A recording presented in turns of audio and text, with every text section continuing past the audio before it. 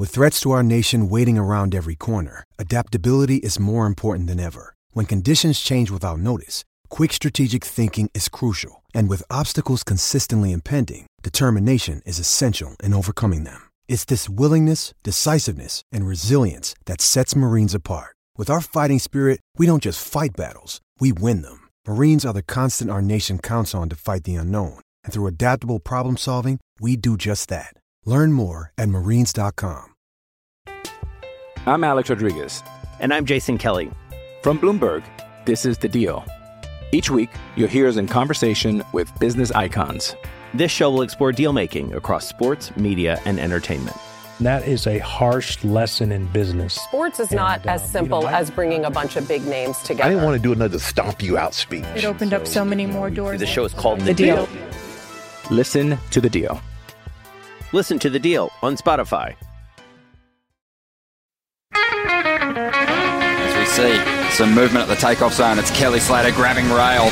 A clean entry, this thing holding open, it spits. When it spit me, I thought it was going to spit me off my board. Comes out with the spit, spits him out. Comes out after the spit, gets spat out of another good-looking wave here. Spit. We're just spitballing, right? Yeah, I got it.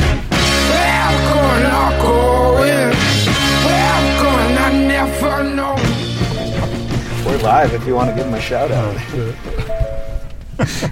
Welcome everybody, Spit, the Spit Podcast. Scott Bass, David Lee Scales with you here on this Monday, December 10th, 2018. And gosh, David, how long has it been since we did a show? 1 month. Really? We owe an apology. I owe an apology. You do? Okay. You're going to take the brunt of it, huh? I'll take 80%. Okay. I'll take 90%. Why are you apologizing? I scheduled a long trip, basically. I was out of town for a long time. I came home for the holiday, but obviously you had family obligations. I had family obligations. It seemed like a Sunday was going to be the only option that we could have connected in this last month. And, family stuff kind of got in the way. And then you had travel plans while I was gone, too. Yeah, I made an emergency trip on that Sunday out of town, so... Emergency. Well, we don't have to talk about it. I didn't know if you wanted to talk about it. No. I mean, I had an opportunity to go surfing with my son, and I took it. Got it. Right. Got it. How was that? It was killer. Was it really? Yeah. Nice. That's all you want to say? I don't need to talk about. Okay. I do want to hear about it though. You could tell me off air, maybe. Sure. Yeah. So a lot's happened obviously in the world of surfing, but I'm sure a lot's happened for you as well. Have you been, I was gone for a month, but the waves looked like they were pumping just this past week in Orange County anyway. I was tripping how good it looked. Yeah, it's been good. Seems like it's been good everywhere, Yeah. It's been good in California, it's been good in Hawaii, it's been good in Europe. In the last month since we last spoke, did they have the Nazare event? Or they had there was a lot going on. Jaws, Nazare, Triple Crown. Yeah, the Maui event with the women, a lot of stuff. So yeah, we should probably begin by, I don't know. I actually have, if you want me to start. Sure. I have basically Scott's version of the Spit Awards, the 2018 Spit Awards. They're not super fleshed out, but... I'll freestyle with you. We'll flesh them out together. Okay, so... And I was sort of driven by the Surfer Pole Awards. I was like, the Surfer Pole, we should do our Spit Awards, which we sort of haphazardly do every year. We should organize. By the way, Need Essentials, thank you very much. Spy Optic, thank you very much. I was... Spit Awards are brought to you by Need Essentials and Spy Optic. I was in the Northeast, and it was frigid, and my Need Essentials puffer jacket with the hood is legit, dude. That thing, it was perfect. It was every day, wore it.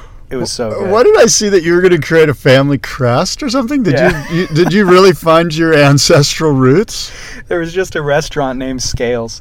Here's the funniest thing. So Portland, Oregon, by the way. Was that where you were? Yeah. I'm sorry, Portland, Maine. Yeah.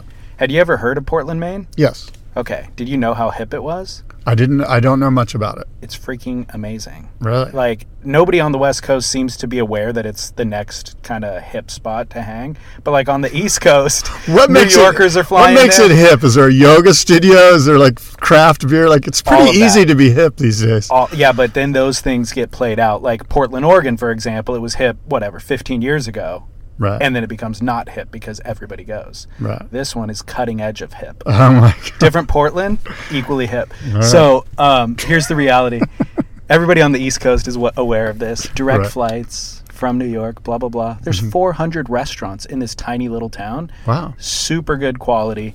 Maine Surfers Union is the main surf shop there. Unbelievably core community. But anyways, one of those restaurants was called Scales, so I just took my photo in front of it. Here's the weird thing about Scales. Yeah. It's an oyster bar. Snot in a rock? Yeah. With no, like an oyster bar, scales come from fish that swim, not oysters. I thought it was kind of silly. Yeah. I'm sure they had fish on the menu. It's a mixed metaphor. But it really was an oyster bar. Wow. So if my family had been involved, believe it, I would have chastised them. Anyways, Neat Essentials, thanks for the jacket. Yeah. So the Spit Awards, 2018 overall, and the great thing about the Spit Awards is that these awards are just spitballing. Like there's really no categories. 2018 is the year of the female. Applause. I can hear the applause in the background. Here's why, David. Stephanie Gilmore won her 7th world title, right? Gilmore, she clinched that record-tying 7th women's championship just a couple weeks ago or a week ago in Maui. And she spent much of the year sort of locked in this battle with Lakey Peterson and occasionally a few others. The two traded wins throughout the year, each driving the other, sort of pushing each other. And it wasn't until the final heat of the second round of the Beach Waver Maui Pro, as you know, Dave, the last competition of the calendar year, that everything finally came full circle for Stephanie Gilmore. And Lakey Peterson losing to Alana Blanchard in a heat cinched the deal for Stephanie Gilmore. So 2018, the year of the female, Stephanie Gilmore, an example. Another example, David, Bethany Hamilton. She continued to wow us. There was a new Aaron Lieber documentary film. What was that movie called? Unstoppable. Unstoppable, yeah. And that included a look at her sort of post-family life, maybe post-family is not the right phrase, but her new family life, an incredible 2-bride session at Chopu. And, of course, she had some mind-blowing performances this year, I believe, in Fiji and maybe in Indo. Maybe Cloudbreak? Yeah. Cloudbreak. But she continues to impress. And then, of course, there was the Committee for Equity in Women's Surfing, which included elite pros Bianca Valenti. Is Bianca Valenti an elite pro? Elite big wave rider, I'd say.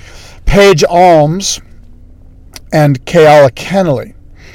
And those urged on by California Coastal Commission and San Mateo County Harbor District Commissioner Sabrina Brennan basically forced the World Surf League to allocate the same prize money for men and women. The irony here that, of course, the WSL CEO is a woman. Sophia, is it Sophie? Sophie Goldschmidt.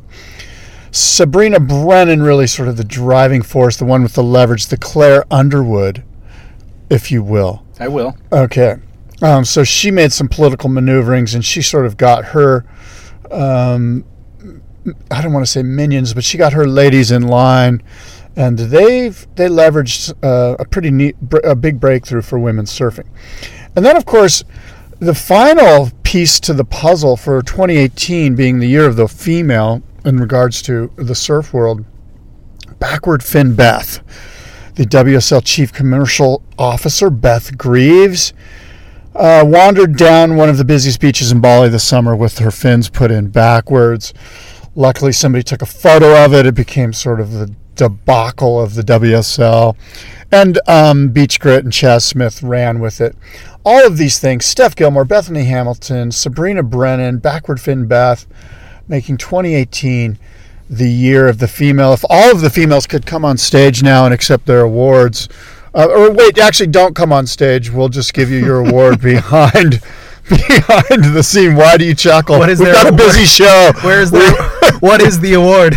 The award is, it's a picture, it's actually a molded chop hop hairdo, it's the golden chop hop is what we're awarding. How appropriate. Yeah. Now let me ask you this, Scott. Why does Backward Fin Beth deserve a place in this category along the likes of all those other luminaries who've accomplished something? All she did was get chastised by the internet. Yeah, it's mostly just because she was fun she was fun fodder. She was a headline maker. She was sort of a headline maker, and in many ways, I think Chaz said it best is that it's just fun to laugh and be able to make fun of ourselves. And poor Beth Greaves is on a personal level, we don't mean any ill will towards her. However, it's this character, this backwards Finn Beth character that is sort of fun to, it's good to be able to make fun of ourselves. And unfortunately, I guess for Beth, she's that person this year, but I'm sure she's a wonderful person. I understand she stepped down. I hope that's not the reason behind it. It probably was.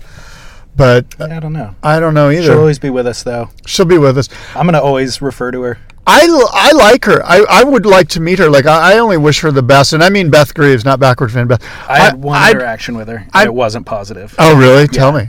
Yeah, like you're saying, it's, she's probably a great person, blah, blah, blah. I don't know. Like, I don't have any judgment on what her role was at the WSL, whether she performed it right or not. I don't really even know what her full responsibilities were. All I know is I had one interaction with her at Surf Ranch, and it was not positive. It was like she kind of accosted me. What happened? Fill us in. She was having... Give us the setting. What day was this? Day one? It was, early days. You were day there 1, like day 2. On a Wednesday? Right. I was there for the entire event. It was early days. I'd say day 2. I had like a handheld recording device. And you're in the media area? No, it wasn't even the media area. It was the VIP area where there's lots of people milling around. It's actually made strictly for watching the event and milling around. Lots of recording devices. Everybody's got a camera and a phone in their hand. And she was having a meeting with a couple of other WSL people in the general area, just at one of those picnic tables that everybody's at. And you sauntered up with your recording device? No, I didn't. I was sitting there first. And then I would get up, like somebody would walk by that I wanted to interview. So I'd get up and interview that person away from the area just for quiet purposes. And then I'd come back to my station and sit there with the recording device in my hand or on the table.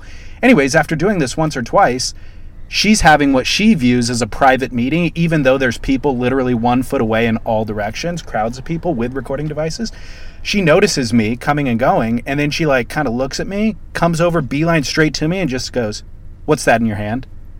And I'm like, "Excuse?" I don't know who she is, right? So I'm like, "Excuse me?" She's like, "What is that?" And it was actually in my bag. She goes, "What's that in the pocket of your bag?" And I open the pocket, and I'm like, sunblock, because that's the first thing I saw. I didn't know what she was asking. I swear to God I wasn't. I didn't know who she was, what she was asking me about, why she was even asking. It wouldn't dawn on me that she'd be asking about a recording device because everybody around has recording devices, you know what I mean? Right. Like there's cameras zooming in and out of her zone. Right. So eventually, like, I figure out, like, oh, this recording device. Oh, okay, yeah, no big deal. And I kind of laugh it off, and I'm like, no, I'm recording this thing for podcast, blah, blah, blah. And she was kind of indignant. She didn't believe me. She thought I was lying to her. Thankfully, one of our mutual friends at one of the sponsors' companies walks over and is like, no, it's okay. He's with me. It's with me. But I was like, what a weird way to handle this thing. Do you think she thought you were Chaz? No. Because it sounds like she was like, this person, like, it sounds like she was just paranoid. She was definitely paranoid. I mean, she thought for sure I was doing something nefarious, and so she was just going to get to the bottom of it. Right. My thought was, actually, I'm not at all, and that's a weird way to handle it. Even if it was nefarious, that's just a weird way to handle it, you know? Does Backwards Finn Beth have a English accent? No. I don't think so. She's from the U.S.? I would assume so, I thought she came over from... Just a little hostile. All right, well, maybe she had a bad day. Let's give her a pass. She was... There could be a new nickname for her now. I mean, it could have been an isolated experience. Yeah. All I know is it was my only experience with her. And how did you know it was her? What somebody told you? So then she had a name tag on. I realized what her name tag was after the fact. Finn Beth on her That's name what tag? It said. Exactly. Strangely enough, it was that exact image. That's incredible. Let me ask you this more about that category. Yes. Can you add to it, or did I miss something? I might be able to. Year of the Female, 2018. So did you see Bethany Hamilton's doc? I watched some of it this morning as I was researching this. So it's available online now? I just saw the trailer, and I saw Aaron Lieber do a 5-minute piece on the doc, because Aaron created the doc. He's been working on it for years. Yeah, like 5 years. Yeah. So is it available online yet to purchase? What's the platform? I don't know. I read a review on it. Who wrote it? I think it was some mainstream outlet that wrote a review, like just, not like a surf outlet, but like a news, like, OC Register or something like that. And they basically said it was a pretty good pretty good documentary, that it covered her basically kind of like, it didn't touch too much on the shark attack and all the stuff that's already been talked about. It was more about her life with a family now, the struggles of the media really kind of, trying to access her all the time, how her husband has helped her kind of deal with that, and has been sort of a grounding force for her. And then it sort of touched on her. I think she had a contest in Fiji, and she did pretty good. She beat 2 former world champions. She probably beat Steph and Carissa or something on her way to losing, I think, to Alana Blanchard in a heat in Fiji. And then the idea was she's lost. She beat 2 world champions in this sort of comeback, and there was sort of this veiled suggestion that if her arm was still with her, she'd be a world champion. Interesting. That's not even worth discussing, really, in my mind. Yeah, I know. You know what I mean? And like I said, it was veiled. It wasn't like But that's what the reviewer wrote. I have not seen the film. I'm anxious to see it. I've been waiting to see it for years. I actually bought a camera from Aaron years ago. My Canon 7D is from Aaron. He filmed the Nike film on it. There was like a women's Nike surf film a while back, but he also made a film called 0 to 100, the Lakey Peterson documentary, which was very, very good. And it was before Lakey had her injury, and got kind of derailed. My question to you about Lakey and Steph's kind of world title race this year is, how did Lakey lose to Alana Blanchard in Honolulu Bay? I mean, Lakey is by far the superior surfer by really anybody's estimation, and she just buckled under the pressure. Did you see it? Did you watch it? No, I'm totally naive to it. The waves are pumping. Yeah. They're like ideal for Lakey's style of surfing. I feel like Lakey's had this banner year coming back from injury, and I was like, I love Steph, but I was hoping for Lakey to win the title. And the back half of the year, man, wheels kind of came off. Well, that speaks to what you and I often discuss on this show, is that, look, there's no lack of talented surfers.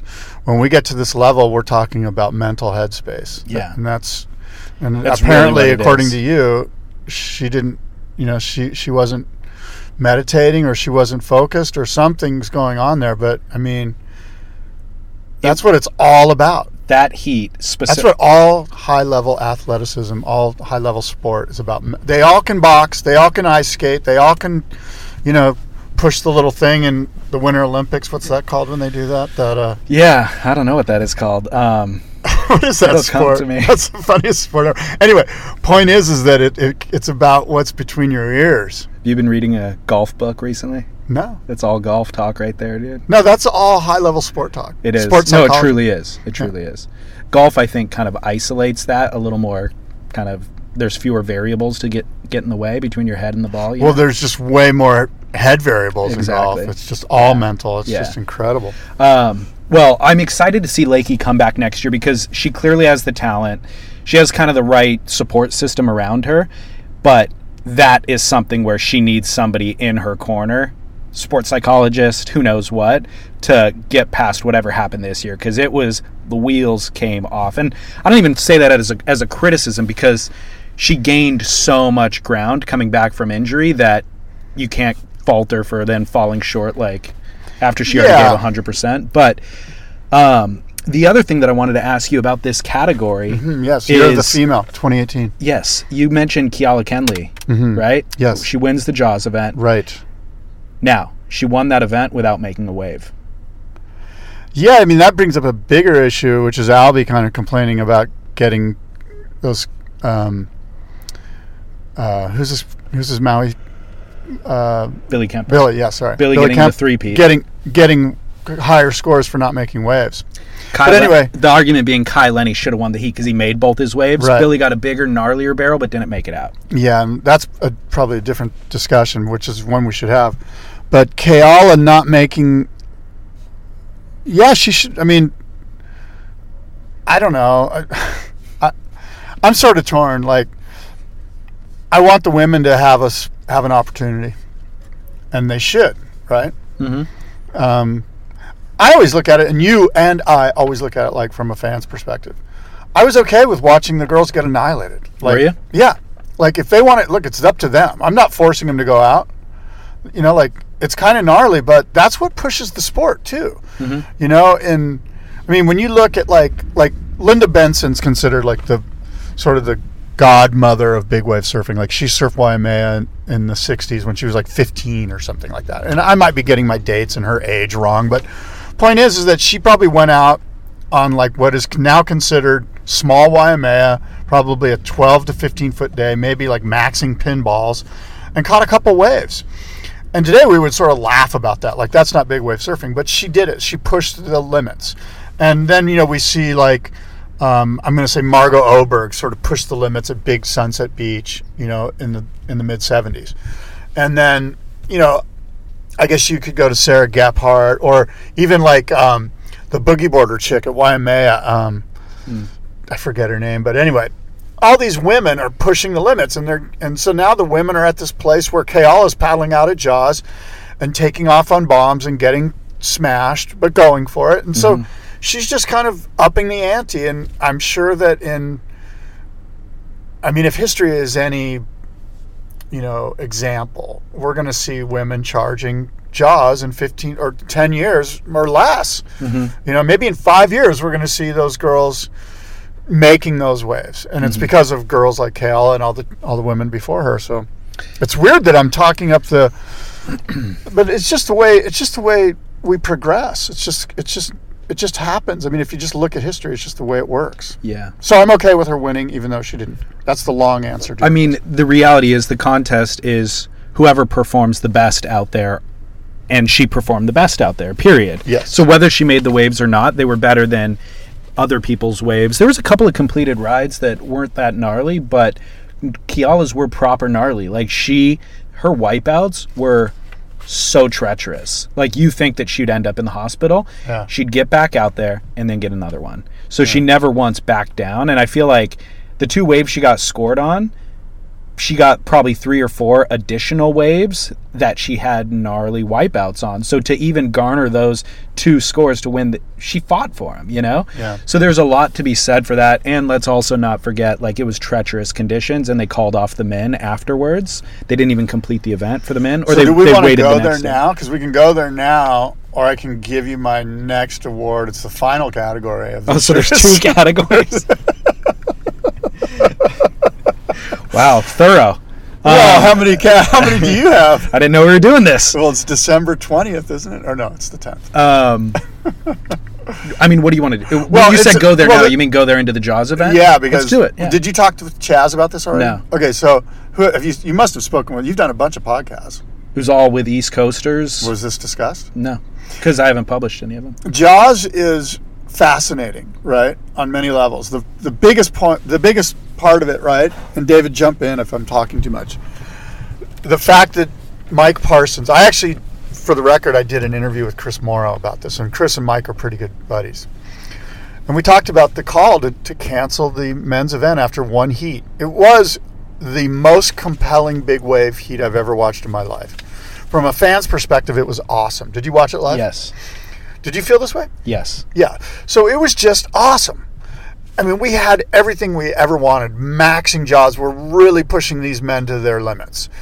Guys were getting insane barrels. Grant Twiggy Baker, Billy Kemper, they were insane. The Twiggy wave is the best wave I've ever seen ridden and not completed. Like, he barely doesn't complete the ride, but the drop, the knifing in, the navigating through is the craziest wave I've ever seen ridden. It was right? Awesome. And the Do you agree? Yes, and the different angles that they provided of us, the great replays, the way he was so low and just sort of skittered under the hood, and it was mind-blowing. When we're talking about did they make the wave or not, or should they win the event, like, that was a wave that will go down in history books, even though it wasn't made. Yeah. I mean, I'm calling it's the best wave that was barely not completed, ever ridden, you know? Yeah.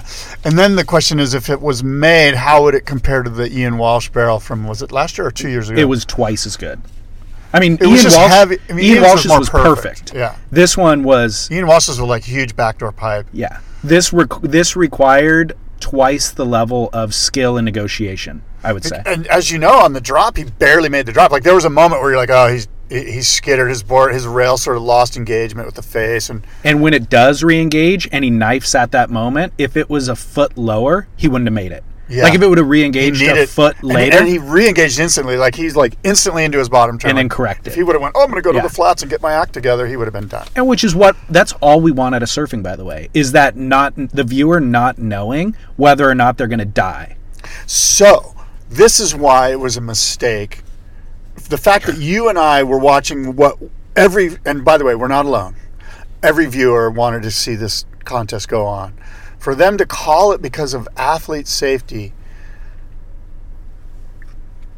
I guess my feeling is, look, if these guys know they're going to maybe die, every single one of them knows they're going to maybe die when they paddle out. Like, nobody wants to see anyone die, but I think athlete safety is it's a friggin' big wave world tour. Like,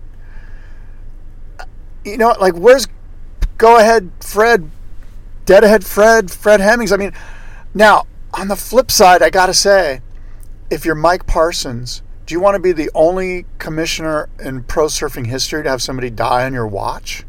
That's never happened before. Right. Nobody in a jersey has ever died in a contest. Right. Unless I'm mistaken. I can't remember one.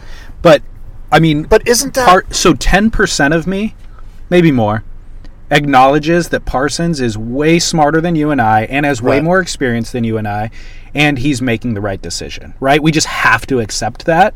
But that aside, it was the biggest mistake in competitive surfing history to call off that event. It was everything that we hope for. It's everything that the commissioner and everybody plots for, schemes for, plans for, and they're there, and they're in the water. They have all the cameras in place. They have all the water safety in place. To not run it at that point was a travesty. I agree. It was a Travis-sham mockery. It was more than a travesty. Beyond. It was a sham and a mockery and a travesty all combined, a Travis-sham mockery. And those guys were going. There wasn't a wave where anybody backed off. They were and charging. the one that Grant that we've been talking about was an indicator that it's like it's doable. Like somebody, now that just happened, somebody's going to one up that because that's heat number 1. And we've got the entire day left ahead of us. Holy cow, this is going to be a game changer. They called off the event, and what does Kai Lenny do? He goes out and just... steals the show. And Albie Layer paddled out. Interestingly, they didn't show any of his waves the next day when they ran the event. Really? Not that I saw. And they did a whole primer. They're like, here's what happened the rest of the afternoon. It got too big for athlete safety. We called it off. But watch Kai Lenny rip it. Which was being great. Towed in, so it's different. Oh, for sure. Totally different. Absolutely different. But point is that I believe Dorian, I know Albie Layer paddled out and caught waves. It's on his Instagram. Yeah. And of course, now we can get into Albie, who basically called out the commissioner, called out the WSL, basically said, this is ridiculous. Why are we even doing this if you're not going to hold a big wave contest when everything's ready to go? Yeah. So what's funny is going into this event, I said to somebody, not on air, like off air, I was like, how are they ever going to match last year's event or the last time they ran the event, right? The waves were huge. They were perfect. There was Ian Walsh's 10. Well, what I didn't realize is the only way to outdo it is to get this gnarlier version. Like it was bigger, but it wasn't as perfect. And that element of imperfection created a new layer of interest for you and I, the fans. So that was going to be the only way that they outdid the previous year's event. And they had that opportunity, and they dropped the ball. Albie, I mean, the only guy you can only really... Albie is way more credible in talking crap about the event than you and I are, because he paddles out there and then does it. Yeah. But the problem is sometimes with people, their choice of words renders them ignored by most people. Albie saying, Billy Kemper, were you sucking the judge's dick to get the score? Is just inappropriate. Yeah. That's going to alienate a large percentage of your audience. Yeah. You know what I mean? So it's kind of like, I mean, it's why we love Albie. Exactly. And it's also why we love Instagram, because it's a platform to say things like that. But I also go, dude, you're our spokesperson, buddy. Like, you're the one guy who has more credibility than these two podcasters sitting in dry land in San Clemente. Would you just not use the word dick sucking in your Instagram? You know what I mean? Okay, so, and then some people have been sort of sending us Instagram messages about this. One guy in particular, I think, and I forget. Eric, maybe? Yeah.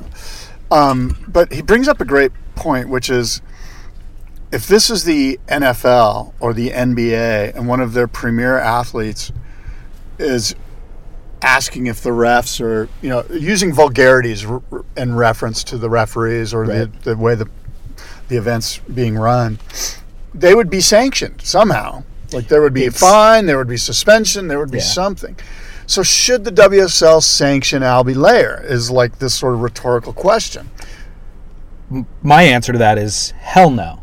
No. Surfers, this is, I think, while I can criticize it because it's not going to actually solve any problems by him using that language, it absolutely shouldn't be regulated by the WSL. The WSL should be embracing it. Does it bring more attention to the WSL? Yes. It's actually a better thing for the WSL. A little bit of controversy. Once you get to the level of the NFL or the NBA, okay, then maybe it's bad for the brand, so to speak. I think the WSL should absolutely embrace it. They should have fun with it. They should even give Albie airtime and let him voice his opinion. Albie needs to also be aware that he could get that response from them if he didn't use dick sucking in his Instagram. Right. Right. So it's kind of like, Albie, that only really reflects on you. You can be a badass, you can call him out, and then, by the way, let your surfing do the talking. Call him out, go out there, and show everybody up after the WSL called off the event. Don't use that language, and I guarantee you can get the meeting, Yeah, his message is lost, unfortunately, and his message could have been, right on point and right on the bullseye if he just would have had a little bit of discretion.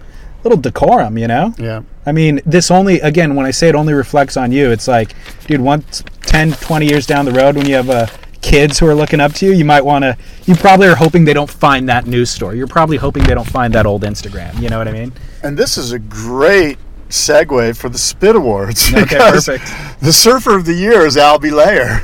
Albie Layer for his Albie Loop earlier in the year, which created so much lame controversy. His candidness about judging.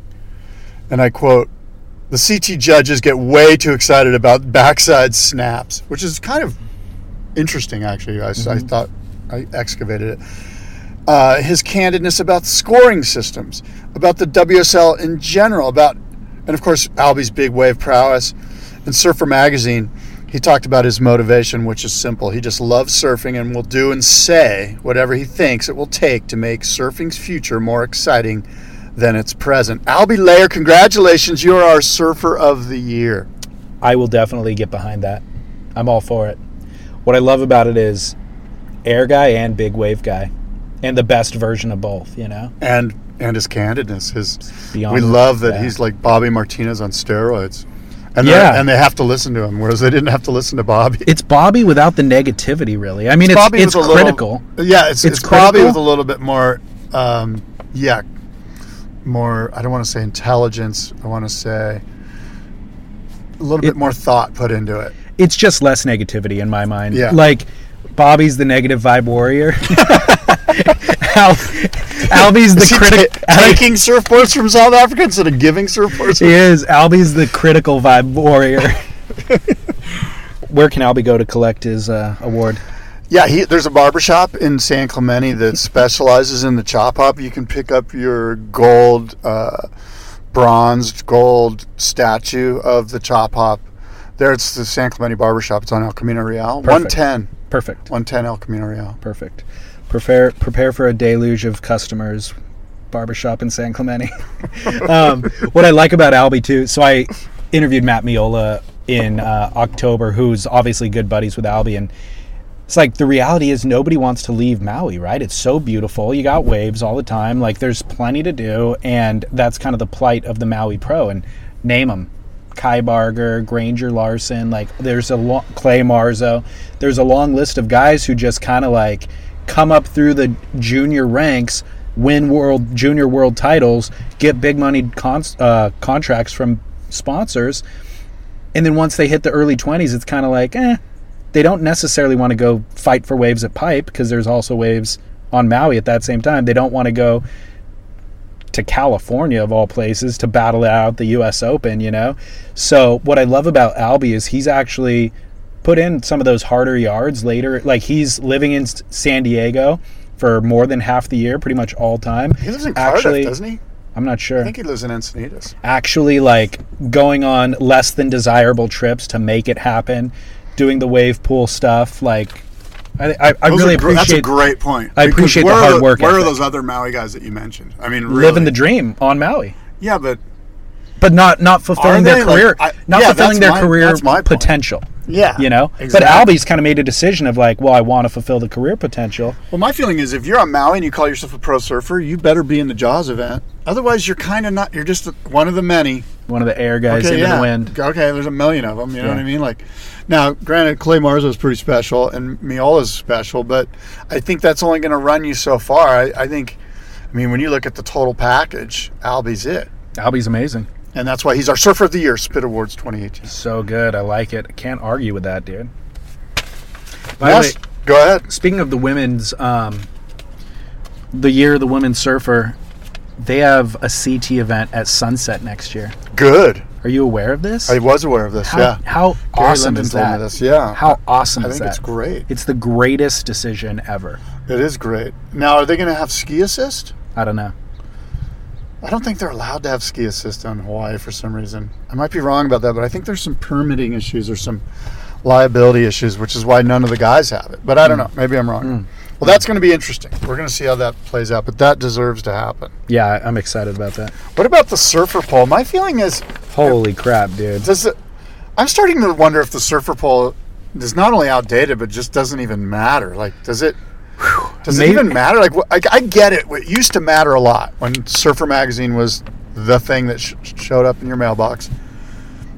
Does the surf... I mean, does it even matter? Seriously, does it register on anyone's... I'm so conflicted. I'm wondering if it's that I'm the one who is disconnected from what everybody cares about, or if it's what you're saying. If it just has less... It seems so... I was so shocked to see the results. I don't mind the results. I'm okay with it. My point is, I don't care either way. Yeah. I'm kind of like, oh, big, like... But if the results don't... reflect conventional wisdom. Yeah. Then you kind of question, well, what are they even doing? And well, my point is, or at least internally when I was thinking about this, I was like, what they should do, if everyone's going, that can't be right, Jack Freestone's number 2, that's weird, right? Alana Blanchard's number 1, that's weird. This seems like... So what they should do, if it's weird, is grow some editorial cojones and just make up the top 10 themselves. Go, look, just like you and I did. Yes, yeah, or you did. Yeah, like this is who the best surfer is. Right. And these are the reasons why. Yeah. And we love Jack Freestone. I'm kind of stoked he's number 2 just because it made the story interesting. So when I say maybe we're disconnected, is Jack Freestone a huge celebrity everywhere else in the world? I'm sure he is in Australia. He already was. He's, as you know, you're a big fan of his surfing. He's a great surfer.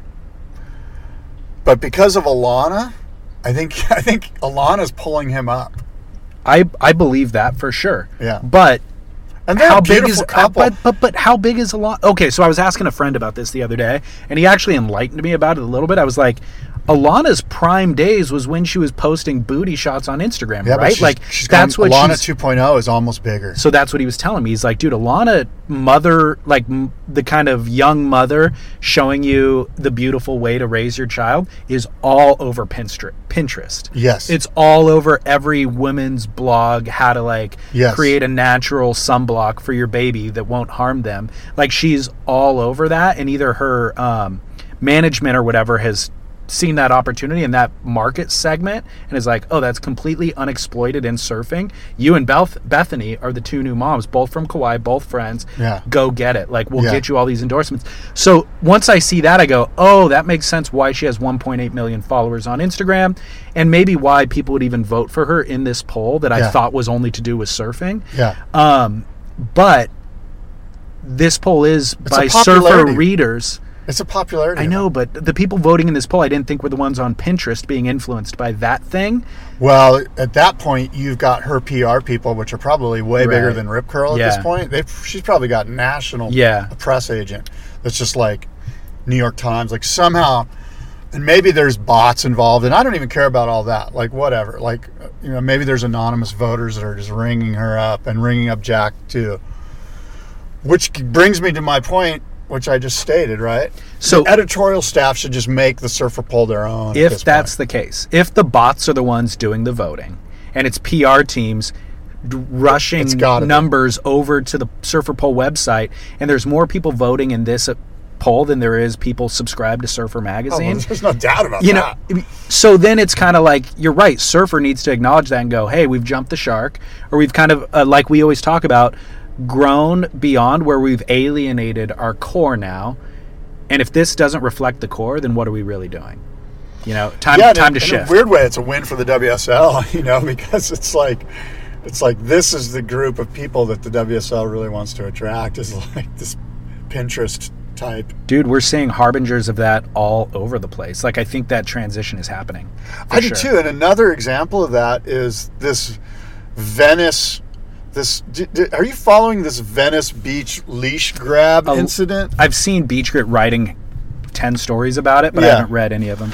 Well, I don't know much about it either. But the reason I bring it up is it sort of touches on what you and I are discussing now, that like surfing's going mainstream. It always has, but it's really going to this mainstream level where the distribution outlets of the surf media, of the surf news, don't even have a core base. They're just like moms on Pinterest. Mm-hmm. Like sort of like the Inertia.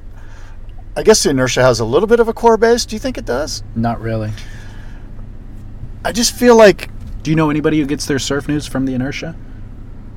Or any entertainment value, maybe? Chaz. Yeah, he does it to lampoon him. Yeah. But I mean, of your friend group, But we all follow him, I suppose. Yeah, I get social media, but I never click over. I get their thing arrives in my email. I get their email blast. And do you read them? I read the headline, like whatever's coming in, and occasionally I'll click on it. Right. More often than not, but that's just me. I don't click on a whole lot. Right. I think Zach's okay with that. I think they want mainstream. Clearly they do. Yeah, clearly. And they've done a phenomenal job of kind of bridging that chasm, I'd say. When you're hiring for a small business, you want to find quality professionals that are right for the role, and there's no faster or effective way than through LinkedIn Jobs. Your time and capital are precious, and there is a powerful resource that can help you focus on what you're good at and integrate people into your team seamlessly to help grow your business. LinkedIn Jobs has created the tools to find the right professionals for your team efficiently and for free. LinkedIn isn't just another job board. Everyone is already on LinkedIn with their resumes and references, and now LinkedIn has designed a hiring platform to connect you with candidates specifically qualified for the job that you post about. More than 1 billion professionals meticulously organized to connect people by skill set to help us all advance our position. 2.5 million businesses already use LinkedIn for hiring, and 86% of small businesses get a qualified candidate within 24 hours. It's that fast, easy to use, and effective. LinkedIn Jobs can help you write job descriptions, filter the right person to you, and give you the tools to help you interview them like a pro. LinkedInjobs.com/surf is where you go to post your job for free. Yes, totally free. That's LinkedInjobs.com/surf to post your job for free. Terms and conditions apply. I'm Alex Rodriguez. And I'm Jason Kelly. From Bloomberg, this is The Deal. Each week, you'll hear us in conversation with business icons. This show will explore deal-making across sports, media, and entertainment. That is a harsh lesson in business. Sports is not as simple as bringing a bunch of big names together. I didn't want to do another stomp you out speech. It opened up so many more doors. The show is called The Deal. Listen to The Deal. Listen to The Deal on Spotify.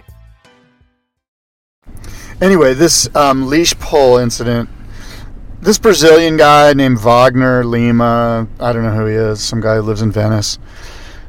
The question really is, it boils down to this. I'll just boil it down. Did this guy paddle out and hassle female longboarders? Or, as is according to him, the longboarders rudely took over the surf spot and were just being wave hogs because they had a camera crew going, and he just wanted to go out and get his, and it was hard for him to get his on a 2-3 foot day at Venice Pier, and so he was going to get his no matter what, and so he took off on this girl. Her leash did wrap around the nose of his board, but he also could have let go of the leash sooner. You can tell he grabbed the leash, had an opportunity to just let go of it, and kind of yanked on it.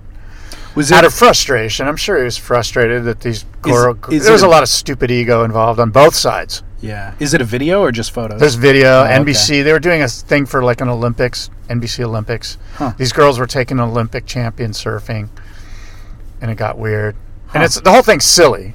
It's completely silly that it all took place at Venice Pier. I know. I think it was Venice Pier. It was. No, you're right. It was. But that is.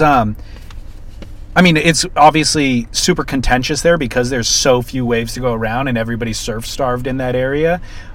And there's like a lot of kind of ego in that area too. Oh my God, it's a joke if you're even a surfer there. Like, it's tough to be a surfer there. It is. It's a joke if you're a surfer. So anyway, this falls under the surfers are the worst. By far. The worst. Surfers are the worst.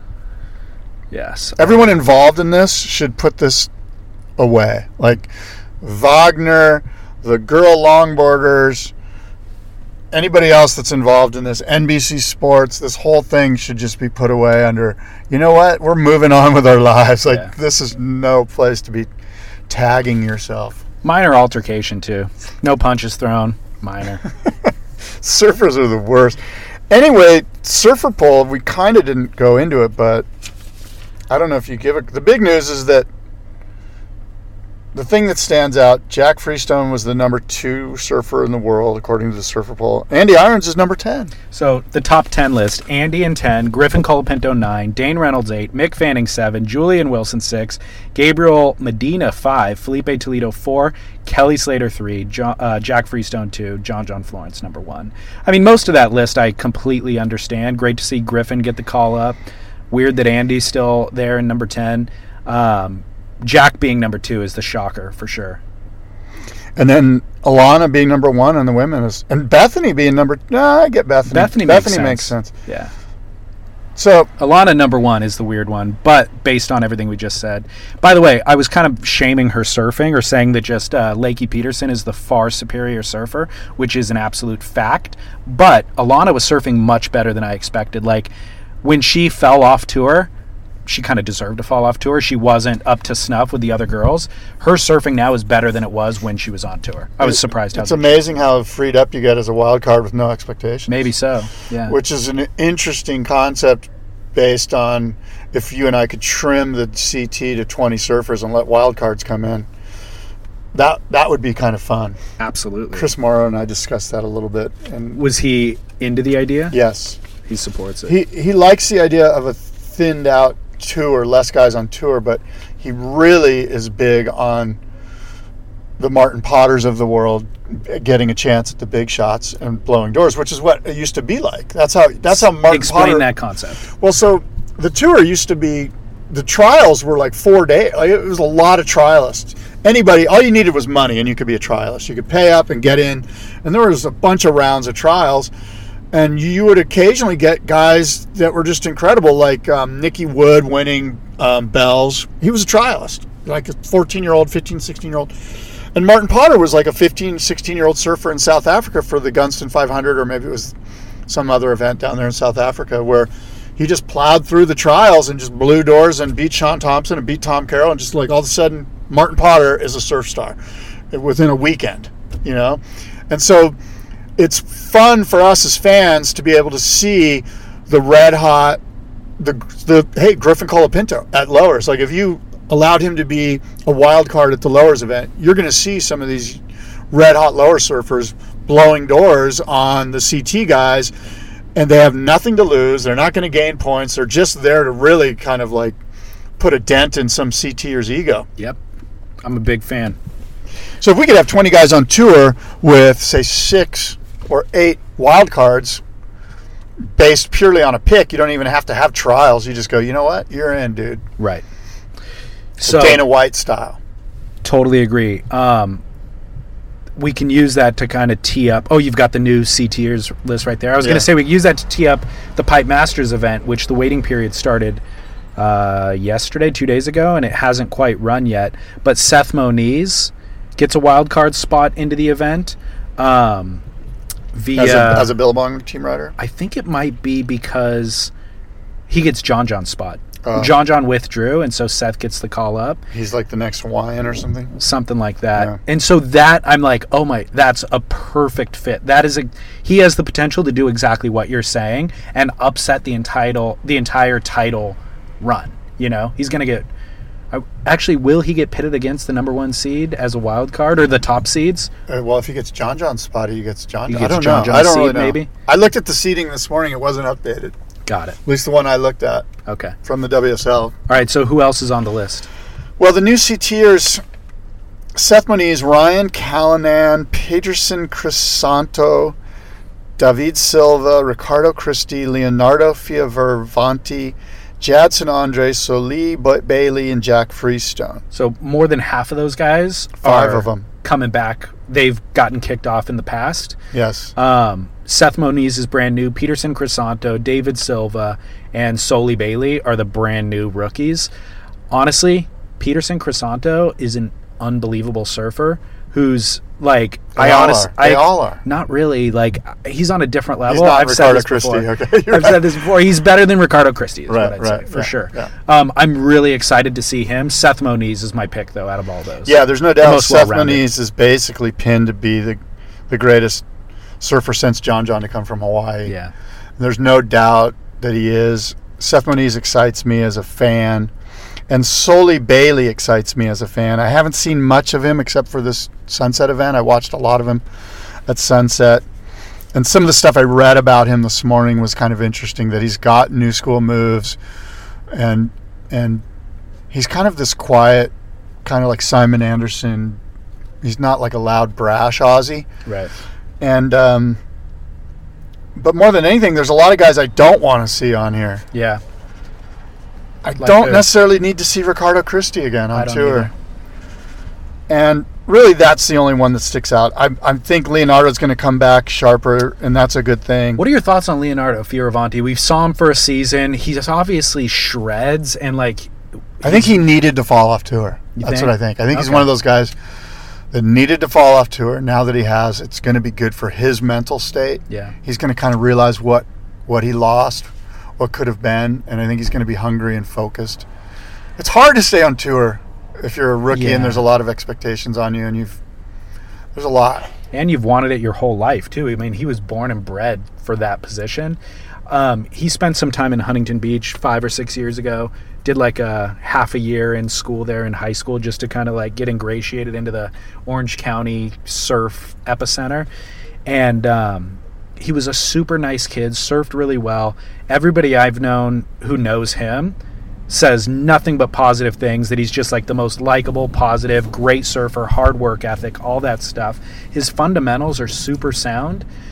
So he could have, but for me, there's an element, if I'm going to be critical, there's an element of it missing. Some surfers have it. John has it without a doubt, you know? Like that for Leonardo, he's almost too groomed. Almost. You know, like that's the new era of that surfer in the last 10 years or so, starting with maybe Kolohe Andino, where I feel like, yeah, you got the equation, you know the equation, and you can pound the equation like day and night, but the equation isn't sexy. Yeah, and if you throw a variable into the equation, maybe the equation doesn't equate. Right. But I feel like that's been my criticism of Kanoa, and Kanoa has blown my mind. Like, Kanoa's outperformed all of my expectations, you know? So, who am I? I'm intrigued by how the Japanese culture plays into Kanoa's mindset. Yeah. He seems like steely. Like you can't mess with him mentally.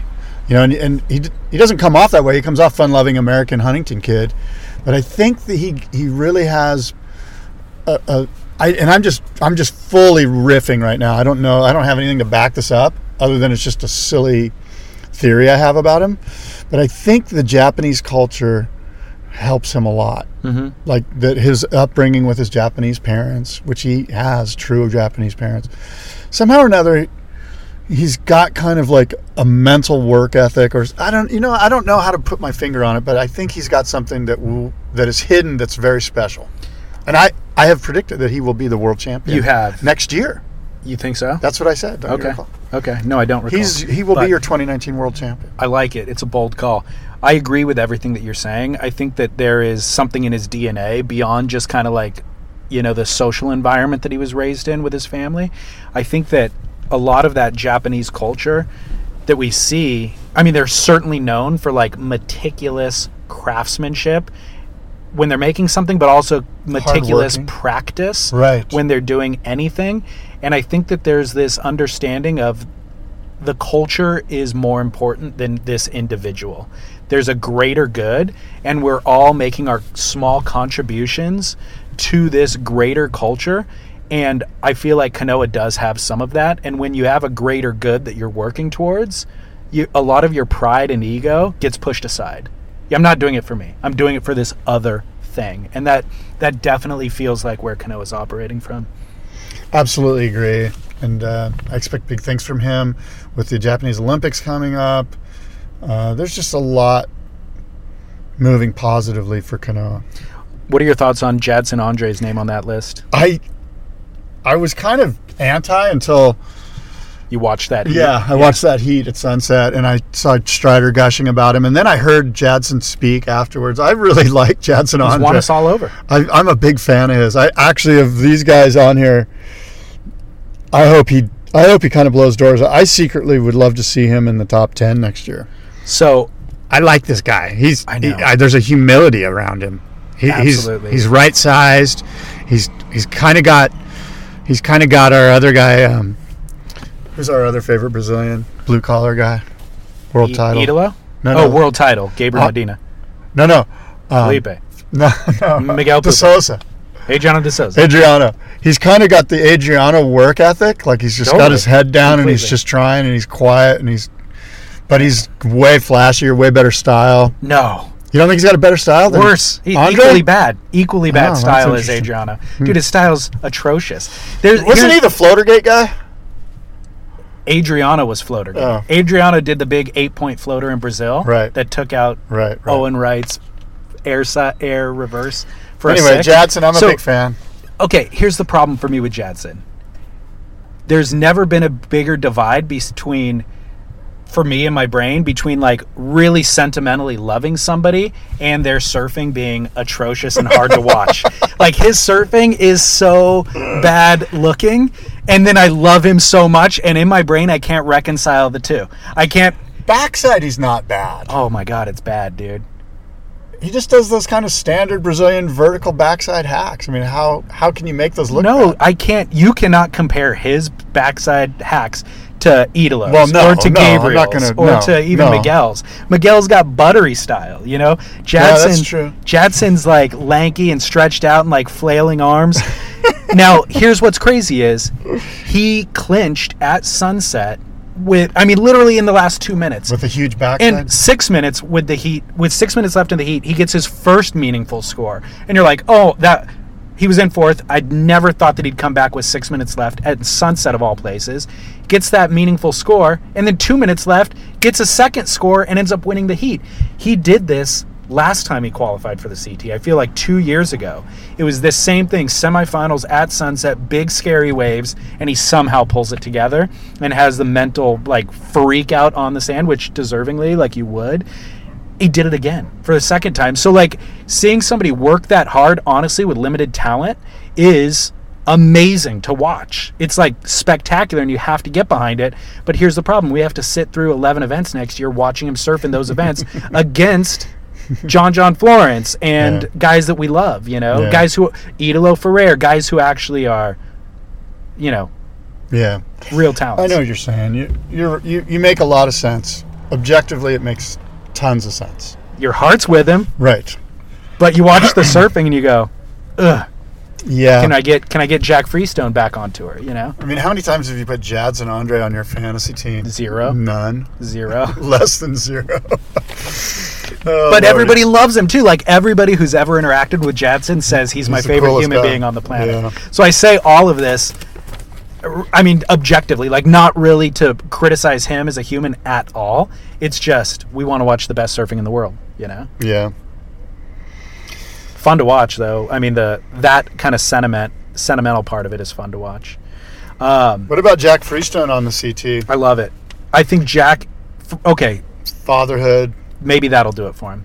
Jack, it was so underwhelming to watch him his 1 year on tour when he was a rookie and he got bounced off because I think he's almost the next coming of maybe Taj in a way, like a Taj / Joel Parkinson. I don't know that he's got world title potential necessarily, but like he's really well-rounded, really beautiful to watch. You bring explosive. up a good point, though. Who on here does have world title potential? Seth Moniz. Yeah. Yeah. A lot of people love Ryan Callanan. Yes. I'm not really on that bandwagon yet. He's got like Luke Egan power, and he does like crazy airs. We've seen him do flips, but I don't know. He's an interesting story. Why is that? Well, he had his mother and his father died like within a year. Oh, I didn't know that. Yeah. Last year, I think, or the year Holy before. cow. Yeah, so he's had some major familial trauma. And so that's why that's why you'll kind of, they won't mention it, but you'll hear, oh, we're so glad that Ryan's doing well. You know, like you'll hear these things and you're kind of like, what do they mean? I didn't know. Yeah. And so there's like sort of behind the veil on tour, there's a lot of people pulling for him because of that, which makes sense, right? Well, good. I'm glad that he earned his way back on. Yeah. What about, I feel like that was always not being said about Nat Young as well. Santa Cruz Nat Young. Was there some family trauma? Something. I don't know what it was, but it was like he hit the tour with so much, like he won events and he was like top 10, and then he kind of just disappeared and didn't requalify. And I never heard the story as to why. What do you think is happening with him?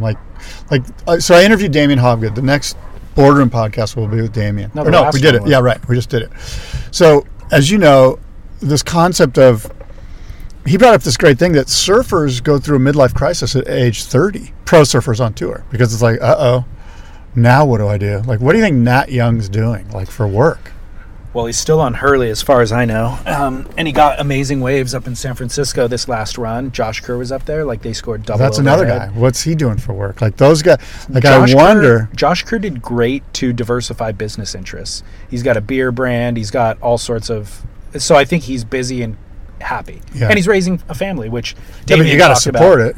No, and he does. Yeah. I mean, he's got, I'm like sure I he said, does. all that stuff. So Nat Young, I just kind of go, man, is he even grinding on the QS, or is it over? Is like his professional career over? I think he would really, it'd be a mistake for him to quit pro surfing at this point. Like, he still has all the potential in the world. Yeah. I think he's also disheartened by the losses. Yeah, there were some close losses. Tough. Yeah. Yeah. I think he's kind of Ace Buckin 2.0 in a way, where it's like he needs to find a new gear for his surfing. Ace has been great at getting 3 backside snaps and getting an 8, but you need to find a new gear at a certain point to like just mix it up for the judges. And I feel like Nat needed to do that, and he never really figured it out. So if he could come back on tour with a brand new repertoire, you know, that would be the thing. And of course, there's these new CTers, these Brazilians that I really don't know anything about. I know you follow every friggin' 1,001 starter. I do. Ask me, I'll tell you everything. But David Silva, I imagine he's just some sparky little lightweight Brazilian like they all are. I don't know. I've seen his name so many times over the years. I feel like he's been on the QS for 10, maybe like 7 years, and never stood out to me as compared to all the other QSers. So I'm kind of surprised to see him there, but obviously he earned it. Peterson Crisanto. Peterson Crisanto was Billabong's huge bet like 5 years ago. Yeah, didn't he win the World Juniors or Yes. something as like a 15-year-old or something? And he was spectacular. Yeah. Like, and really, he beat Gabe. Didn't he beat Gabe in the World Juniors? Sounds about right. It was like he and Felipe Toledo, they looked similar in a lot of ways. Yeah. And he lost some sponsorship and kind of disappeared for a while there, but I'm thrilled to see him back because I do think he has the talent. So we'll see how that pans out for him. And I've never seen him surf big waves. That's a different thing. So going into pipe, I'll just shift gears a little bit. Let's do it. Idolo, I'm expecting big things from Elo. Man, he surfed Sunset good. And with abandon. I thought he was going to break his leg or do something to a knee or something. He was doing crazy floaters. That's always his strength, is abandon. Yeah. You know, like, and even sometimes it's not just in giant airs. It's the speed at which he hits a lip at bells or something. Like, you wouldn't really see coming. Just explosive. Yeah. Explosive. And then because of the explosion, kind of a loss of control, but then always controlling it in the end, really. So I'm a huge fan. I think it's a good call because he'll throw himself over the ledge for sure. There's nothing he won't go on. So I like it. But realistically, it's a 3-way title race. Which of those 3 bows out first? Felipe. Yeah, I agree. I think it's going to go down to Julian and Gabe. And there will be an unknown, a spoiler. A guy like Elo or a guy like, who knows, Kaloy, Luke, Zeke Lau, somebody that's going to go up against one of those guys at some point and do some damage. So do you want to hear the title scenarios? Sure. If Medina finishes first or second at pipe, he wins the title. If he finishes third, Wilson or Toledo need to win the contest to win the title. So there's an opportunity there. And if Medina finishes anywhere from 5th to 25th, Wilson or Toledo need to finish first or second to win the title. So Wilson and Toledo are in the exact same position. They're both hoping Gabriel loses 5th place or worse, and in which case they would need to make the final to win. Cool. I think it's doable. Yeah, it is. The reality is Gabriel doesn't finish worse than the quarterfinals at pipe if you look at his track record, and he often makes the finals. He made a final against Julian once, and Julian ended up winning that. So Julian's the pipe master, but the odds are against him. Kind of, again, Gabriel's going to make the quarters. The forecast is solid for pipe. Starting Wednesday? Well, even today and yesterday, really? It's big. There's no lack of swell. It's the winds that they're kind of concerned with. But it's 5 to 8, 6 to 10, 10 to 12, 6 to 8, 8 to 10, for the next, basically through the waiting period. There's 1 or 2 small days. Then at the end of the waiting period, it looks really solid. So the opportunity for big pipe, real pipe, good pipe, is there, so that's cool. How grateful are you? I'm stoked. I'm so psyched, dude. Yeah. So frothed out. I hope they don't start tomorrow because I have some business to do tomorrow, but... Cancel your plans. Clear the schedule. Yeah, exactly. Must-see moment? Well, one other thing. Let's talk Triple Crown rankings real quick. Joel won Haleiwa, Zeke won Sunset. Jesse Mendez is actually in first for the Triple Crown. Joel is 1,000 points behind. Zeke is third. Soli Bailey actually has a shot, but realistically, he needs to make it through the pipe trials. He is in the trials. So he needs to make it through the pipe trials, obviously, to garner points in the third crown of the event to have a real shot. But Jesse Mendez is looking like a potential Triple Crown winner. I'm not, for some reason, I don't get too excited about the Triple Crown. I'm not sure why. It used to be the most exciting thing. I'm not sure. Who won it last year?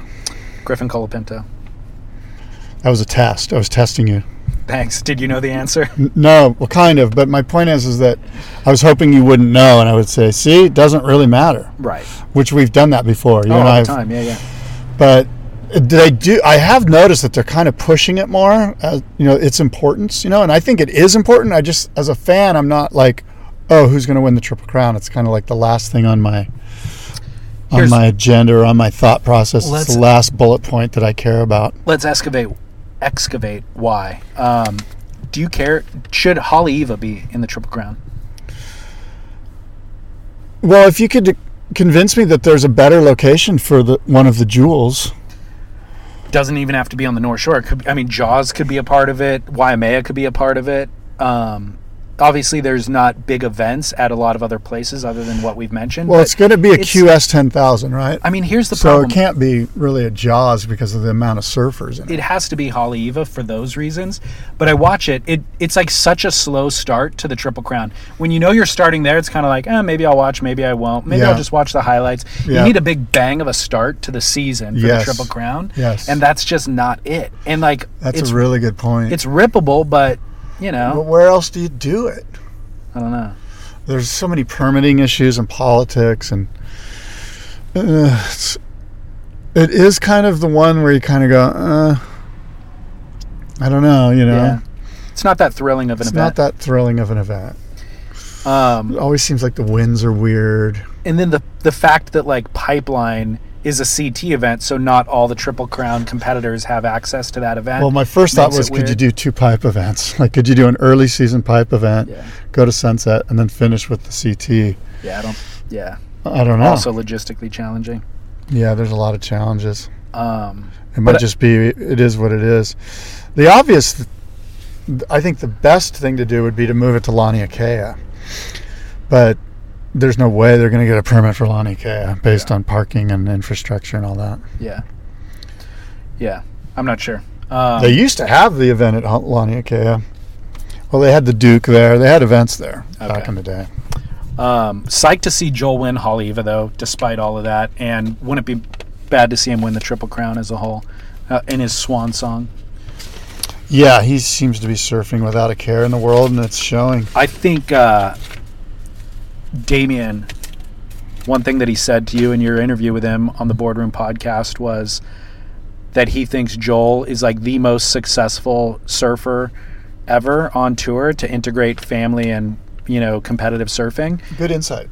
Great insight and true, I believe. You know, and like not worth looking over. I mean, worth not looking over, because that is the hardest transition for a lot of male pro surfers, is transitioning into family life. Some of them try to do it on tour. Some of them do it very unsuccessfully or don't do it successfully. And Joel's worth looking at. Like, his family travels with him. He won a world title while doing that. And I think a lot of guys have consternation about it. Like, they leave, leaving family at home. How do I pick surfing over family? Or they give up pro surfing because they actually want to support, or they want to spend time with the family. And no, you're right. It's probably been the downfall of a lot of people. It's a fascinating concept. It's a fascinating point that he made, and it is one that's overlooked, and it shouldn't be. Like, it could be excavated in a really good, journal article or something like that. Because it's a difficult thing, and not many, as you say, not many people do a good job of it. And Joel seems to have found out how to do it. In some cases, it's ruined. It came down to my pro career or my marriage, and the marriage took the back seat, and there was divorces. More often than not, I'd say that's the case. Yeah. More often than not, the career gets picked over the family, or at the expense of the family, to varying degrees, of course. But I remember running stats 2 or 3 years ago when you and I were talking about pipe, and I ran all this in the world title, and I ran stats of every world tour or every world champion who either was married at the time or had kids at the time. And then tried to predict what was going to happen, and my prediction was wrong. But, it's like Julian Wilson, this year, had a kid while he's on tour. It could actually empower him to win the world title, because now he's working for something bigger, or it could diffuse his energy and his focus and distract him from winning the world title, Yeah, and specifically with Julian, if, God forbid, because I want him to win the world title, he doesn't win the world title, what does it do to his mental state going into the next year? How deflated do you get? When you're that close and you don't pull it off. And I guess a lot of it depends on how you get second place, how pipe plays out for him. But it's got to be tough to kind of re-energize for another campaign. It's different if you're 8th and you're I'm going to really go for number 4. Right. But if you're this close to what everyone is saying, dude, you need to win a world title. You're one of those guys that needs to win a world title, or you'll be forever, Jordy Smith, the guy that was really, really good but had too much too soon. So let's analyze that real quick with him and Gabe. Gabe goes to Brazil, hits the gym. He's looking shredded. I haven't really seen any footage of him on the North Shore yet. I don't know if he's even there. So he's not prepping. Not prepping in the surf. He's prepping outside and cross-training. Julian, on the other hand, I saw footage of him from Pipe. He put out a 5-wave little Instagram thing. Dude, when Julian's on, he's unbeatable. He looked unbelievably sharp, confident, blown out of crazy pits, so much style, perfectly deep, flawless, truly flawless. Yeah. And I sent that clip to a buddy, and I was just Julian, when he's on, is unbeatable. He is the definition of perfect surfing. He obviously doesn't always translate that in events. Who's your pick? What's going to happen here at Pipe? You mean to win the world title? Between those two guys, what's it coming down to? Well, my heart wants Julian. My brain tells me Gabe's pretty friggin' hard to beat. Yeah. Gabe's hard to beat. Something weird has to happen for Gabe to lose, like a bad heat with waves, where there just aren't a lot of waves, or maybe he falls on one that he really needed, and it puts him in a weird place mentally. If things just play out perfectly, and there's tons, Gabe's going to be hard to beat. If there's just tons of waves and everything's sunny, and we need something. For those of us that are Julian lovers and are fans and want to see Julian do it, something has to happen to Gabe. I don't think that they can both just march through simultaneously without any heats that are problematic, without Gabe winning. So I feel like almost kind of to your point, but the opposite version, something special needs to happen for Julian, because Gabe succeeds despite those shortcomings. If there's no waves, he goes to the inside, boosts a 360 air, and finds a wave. Well, I'm sort of suggesting that something that happens bad to Gabe doesn't. It's but like we've seen it happen. He wills into existence. We've seen him frustrated, though. We've seen him in situations. Yeah. But what I'm suggesting is those things happen to Julian every event. There's always a heat where he gets starved for waves. He gets an 8, and then he doesn't back it up. And so Gabriel wills things into existence in a way that has made him successful and nobody else really is able to do. Julian needs to tap into that. Julian needs to go in there with that kind of mental willpower of, there's nothing that will prevent me from winning this world title. Waves be damned. For sure that. And I might suggest to you that Gabe actually might be a better strategist. Very much so. It could be that Gabe and Charlie are going, here's what happened in the last 3 heats.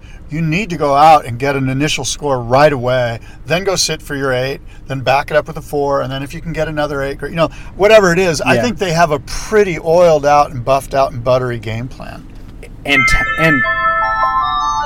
And 10 game plans. So when the first 1 or 2 don't work out, they're implementing plan C, plan D, plan E, So. Well, absolutely. So your pick is Gabe. My pick is no. My pick is Julian. Okay. Yeah, my pick is Julian. That's who I want to. That's who I'm rooting for. It would not surprise any of us if Gabe Medina is our world champion. Okay. Or your world champion. He really won't be mine. I'm picking Gabe as a finalist, therefore winning the world title, losing in the event to Joel Parkinson. Wow, that's a good pick. Now, interestingly, you haven't mentioned Kelly Slater at all. No. Is his career over? Does he even care about this? It's worth a discussion to see how he performs at Pipe. Next year's his swan song, right? Yes. He gets in no matter what? They're just going to give him a spot as an injury wild card? We don't know that. I would presume yes. Since he's part owner of the WSL. Yes, correct. The answer is his career over? I would answer yes. His pro surfing ambitions of winning a 12th are over. Really? So you don't think he goes into 2019 internally I want to win this thing. I'm going to train. Yes, I'm going to eat. He's not going to say it outwardly. He would never do that. He does all those things. But the fact of the matter is he can't surf as good as Felipe Toledo and Idolo Ferrer at Snapper next year. Right. Or even maybe at Bells next year. He can when the waves are... He needs a win at Chopu. He needs a win. He could do that. Yeah, he can win at Chopu. I'm thinking about where he could win and where he could get semis or quarters, because that's really all he needs is 2 or 3 wins. So if the waves are flawless and pumping at J-Bay, Chopu, and Pipe, yes, and Cloudbreak for sure. Yeah. He's a contender. They don't have an event at Cloudbreak. Oh, that's right. So he's a contender at all of those spots. He's not a contender even at Surf Ranch, I would say. He's not a contender at Margaret River. He's a contender at France if it's big France, if it's good beach break. Think about the other guys though. Gabriel could smoke him there. Yeah, maybe. Idolo. I think Kelly, where he was the best on tour at a given spot, there was 10 or 11 spots in previous years. The number of those spots is now dwindling, and the waves also need to be firing for him, not only to perform at his best, but to even be motivated to perform at his best. Right. So I think that he's a victim of really, again, that the diffused energy thing. Like, he's got bigger, more important things to do at this point. Yeah. And again, I just think Felipe and Idolo have more talent at mediocre waves. Period. Yeah, I see his next year's campaign as it's a swan song, and he will be he will play the role of spoiler a little bit along the way. He'll put somebody that's in the yellow jersey, he might eliminate them in the third round, and he might do that a few times, really be kind of a spoiler and enjoy that role, because he's getting the swan song. This is your, tons of interviews with him, your last event at Bells, your last event at Snapper. How do you feel? I mean, there's going to be so much Kelly swan song story next year on tour that he's just going to relish in that and maybe be a spoiler a few times and perhaps win at 1 or 2 events. He could win an event or 2 for sure. Here's the reality, though. If Kelly knew that was true, if Kelly knew that what you're suggesting, what I'm suggesting was a fact, I don't think he'd even do 2019. He's not going to do 2019 unless he thinks he can win the title. Right? There's no chance he would do the tour thinking that he's not going to win the title. Well, if he puts his business goggles on, it makes sense for him to do it from a business standpoint, from a Kelly Slater brand. Not necessarily. Dude, to go out, like, he's the last 5 years gotten bumped down the rankings to the point that he was in 20th something position. Then he gets injured, so he has to sit down. It's like you've been forced off of tour. I mean, legitimately, he's been forced off of tour. That's not a great way to go down. You want to drop the mic. You want to win an event, drop the mic, and then go out. Everybody that goes on tour goes out going, I'm gonna be the world champion this year. I think you'd be silly not to have that mindset, even if it's myopic and it's not going to happen. I think a lot of guys go, I'm going to get on my rookie year, learn the ropes, then I'm going to make the top 10, then I'm going to vie for a title. They have practical approaches. But Kelly's got to be... He's a world title or nothing guy. Yeah. For sure. Anyway, it'll be interesting to see how it plays out. Where does he finish in this event? I could see him in the finals. I could too, I guess, yeah. Especially if the waves are going to do what they're doing. Yeah, the waves are pumping, and he's coming off of injury. I don't know if he's surfing a lot or what, but yeah, I could see him as a finalist. What's your claim? Julian beats Kelly in the final. In the final. Wow. Okay. I'm claiming Kelly quarterfinal finish. Cool. Kelly quarterfinal finish is my claim. That's safe. Yeah, it is. It's awfully safe. It is safe. That's what I do. Oh my God. All right, Scott.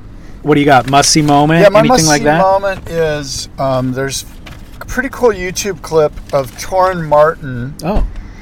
And he's basically kind of dissecting his all twin fin quiver from I'd love to see this. 5.4 to 7.5. He goes over the guy who's making his boards, Simon something or other from Morning of the Earth surfboards. And it's this twin fin quiver, and a guy who's been making me boards, and actually the guy who's on the next Boardroom podcast is Ryan Sakel from Arise Surfboards. Epic. So, and Ryan's been making me a couple boards, and Ryan and I were talking. He sent me this link. He's like, "What do you think about me making you something like this?" So I'm thinking about getting like a longer twin fin, just to see where it takes me. A long fish? No, it would be more like a kind of a contemporary outline, but like a round pin with deep channels. I'm thinking maybe anywhere between 6'10" and 7'4". I don't know yet. I'm still trying to wrap. I might even go quad. I don't know. But anyway, Torren Martin inspired us to look into this, and there's some great surfing of him at Big Neos riding these twin fins and in Fiji and all over the place, and his home breaks there, and some in New Zealand as well. So Torren Martin, Australian. It's called the All Twin Fin Quiver. It's on YouTube. You can also find it on Surfer Magazine. Spitpodcast.com also. Yes, thank you. Spitpodcast.com. And, of course, the Boardroom International Surfboard Show coming up May 4th and 5th, presented by US Blanks. Our good friends at US Blanks have been with us forever, and we appreciate their support. May 4th and 5th, 2019. I opened up booth sales, David, last week. I've already sold more than half of the booths in just a few days. Boom. So we're honoring Wayne Lynch this year in the tribute to the Master Shape Off, and should be good. Awesome. I'm going to, I haven't seen that Torrin Martin vid. I'm psyched. I love Torrin surfing, so I'll definitely check that out. My must-see moment, by the way, Spy Optics supports the must-see moment. That's right. The must-see happy moment is what we're calling it. They're still giving away that $500 gift certificate, by the way.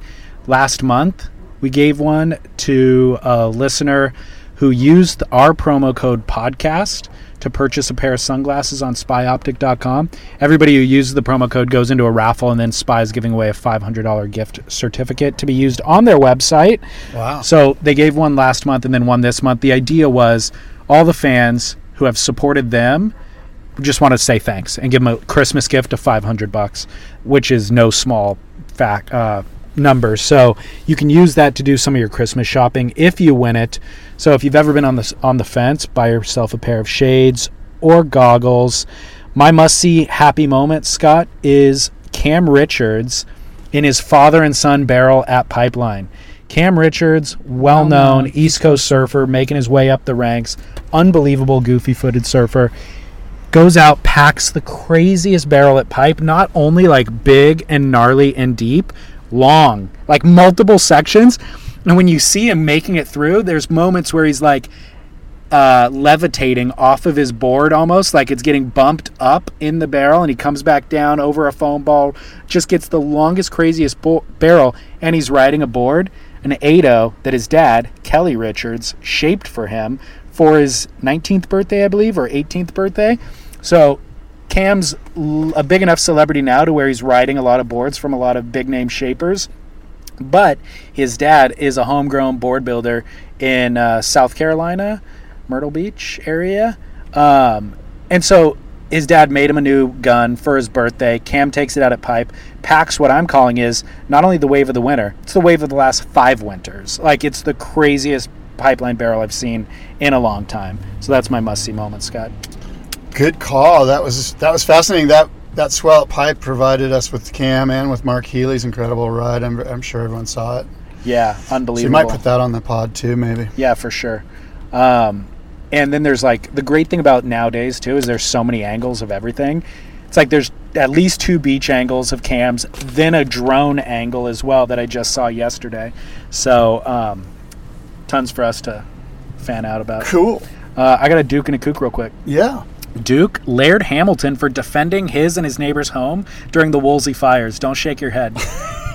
Did you see this? Well, you know what I heard? This is the reason I'm shaking my head, and it's I could be just ignorant and naive and a dumb shit or whatever, but somebody told me that they basically go, isn't it convenient that Laird flies over to Kauai when there's like mass flooding and he gets killer footage of him like rescuing people, and then when there's a massive fire in Florida, in Malibu, he somehow just conveniently has this great edit of him saving things. Like, he's like Captain America, and this guy, not me, this guy was talking to me, he was like raised eyebrows, he's like, but thing is, he's got homes in both places, so it makes sense. Your buddy's cynicism isn't lost on me. Yes, Laird is absolutely exploiting his efforts to flex. Yeah, to flex. Exactly. That's perfect. To flex. But he's still doing it. Yeah. And Laird's been known to be doing this stuff long before social media existed. That's true. So the fact that he's documenting his life when he's being the superhero is fine with me. I don't care. Because I don't want to be a hater on Laird. Here's the reality. I mean, I don't really care either way, but funny. It was funny cynicism from my buddy. I even kind of called him. I'm like, dude, give the guy a break. Here's what's crazy is Laird has become this mythical figure for all of us. He is. Because he doesn't age. He's more shredded than the most fit 23-year-olds. He's truly like a Greek god. He is. And he keeps delivering year after year. And like, we can all make fun of him because he has these like Laird superfoods, like everything that he does. I'm going to buy me some Laird superfoods. I need it now. Just to try If it helps you defend against wildfires, I'll take it. But what's funny is he's become this caricature in our minds of, like you said, Captain America.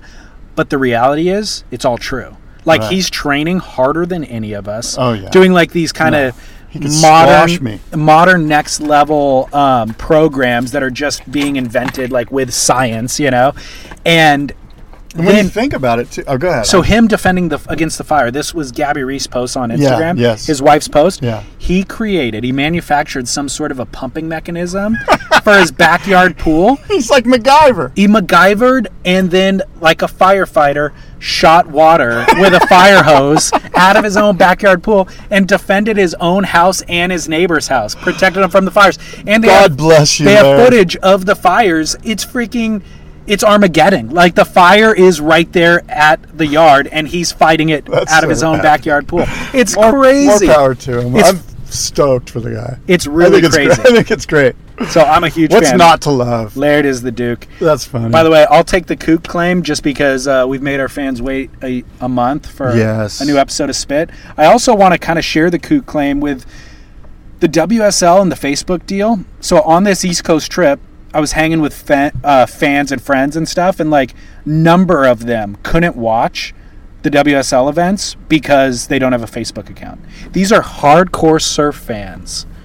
You have to have Facebook? I guess I have Facebook. Yes. The Jaws event you were able to watch on the app for some reason, on the WSL app, but the Sunset event you could only watch through the Facebook. Oh, you know what it was? In Hawaii, it plays live on TV. Yeah. So I was just watching it on TV. Time Warner. Yeah. Or Spectrum or whatever. Yeah. But yeah, so I know this was a hot topic 6 months ago, the Facebook deal, but now that we're seeing it implemented, I'm letting everybody know within the sound of this voice, true hardcore surf fans are not watching WSL events now. That's wrong. Because they are not willing to get the Facebook account for a lot of reasons that are justified, by the way. Moral, ethical reasons that they don't want a Facebook account. Right. And they can't watch their favorite thing in the world to watch. Yeah, they don't want like Russian bot news coming their way. Yeah. Thanks, Facebook. So just shout out there for everybody who has any interest at all. That's a reality. All right. Well, I guess that's it until 2 weeks from now when we do our next show. Let's do one before Christmas. Let's see when. Well, I'm around. 2 weeks to the day to Christmas Eve, so let's squeeze one in before Christmas Eve. We'll try to do that. We'll do it. Let's commit. Okay. Scott Bass, it's been a pleasure, dude.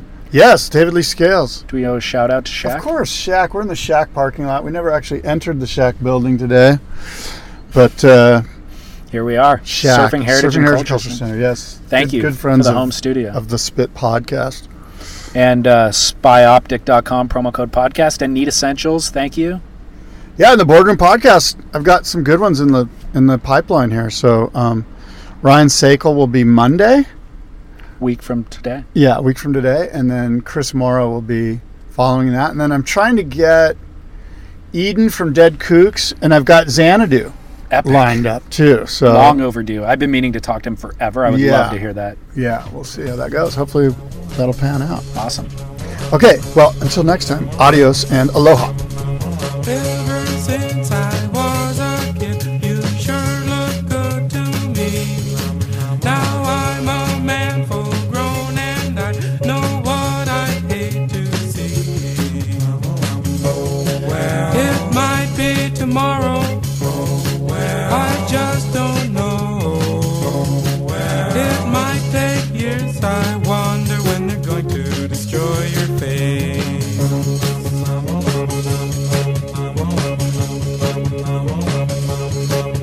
It may seem silly, but I don't like what's been coming down.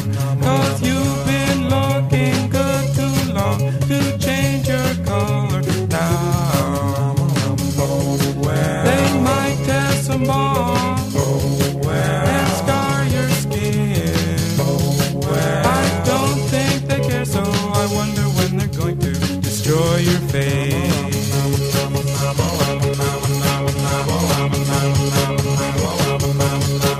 I hope I'll see you in the sky at night when I get old.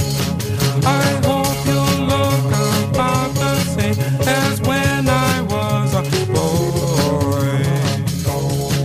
It gets me to gasping when I think about what they might do.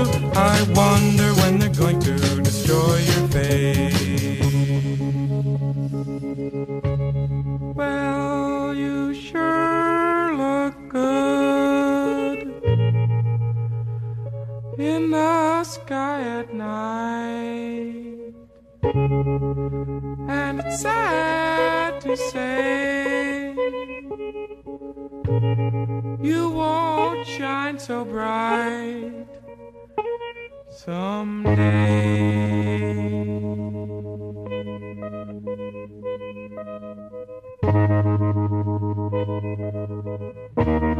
When they're through with you,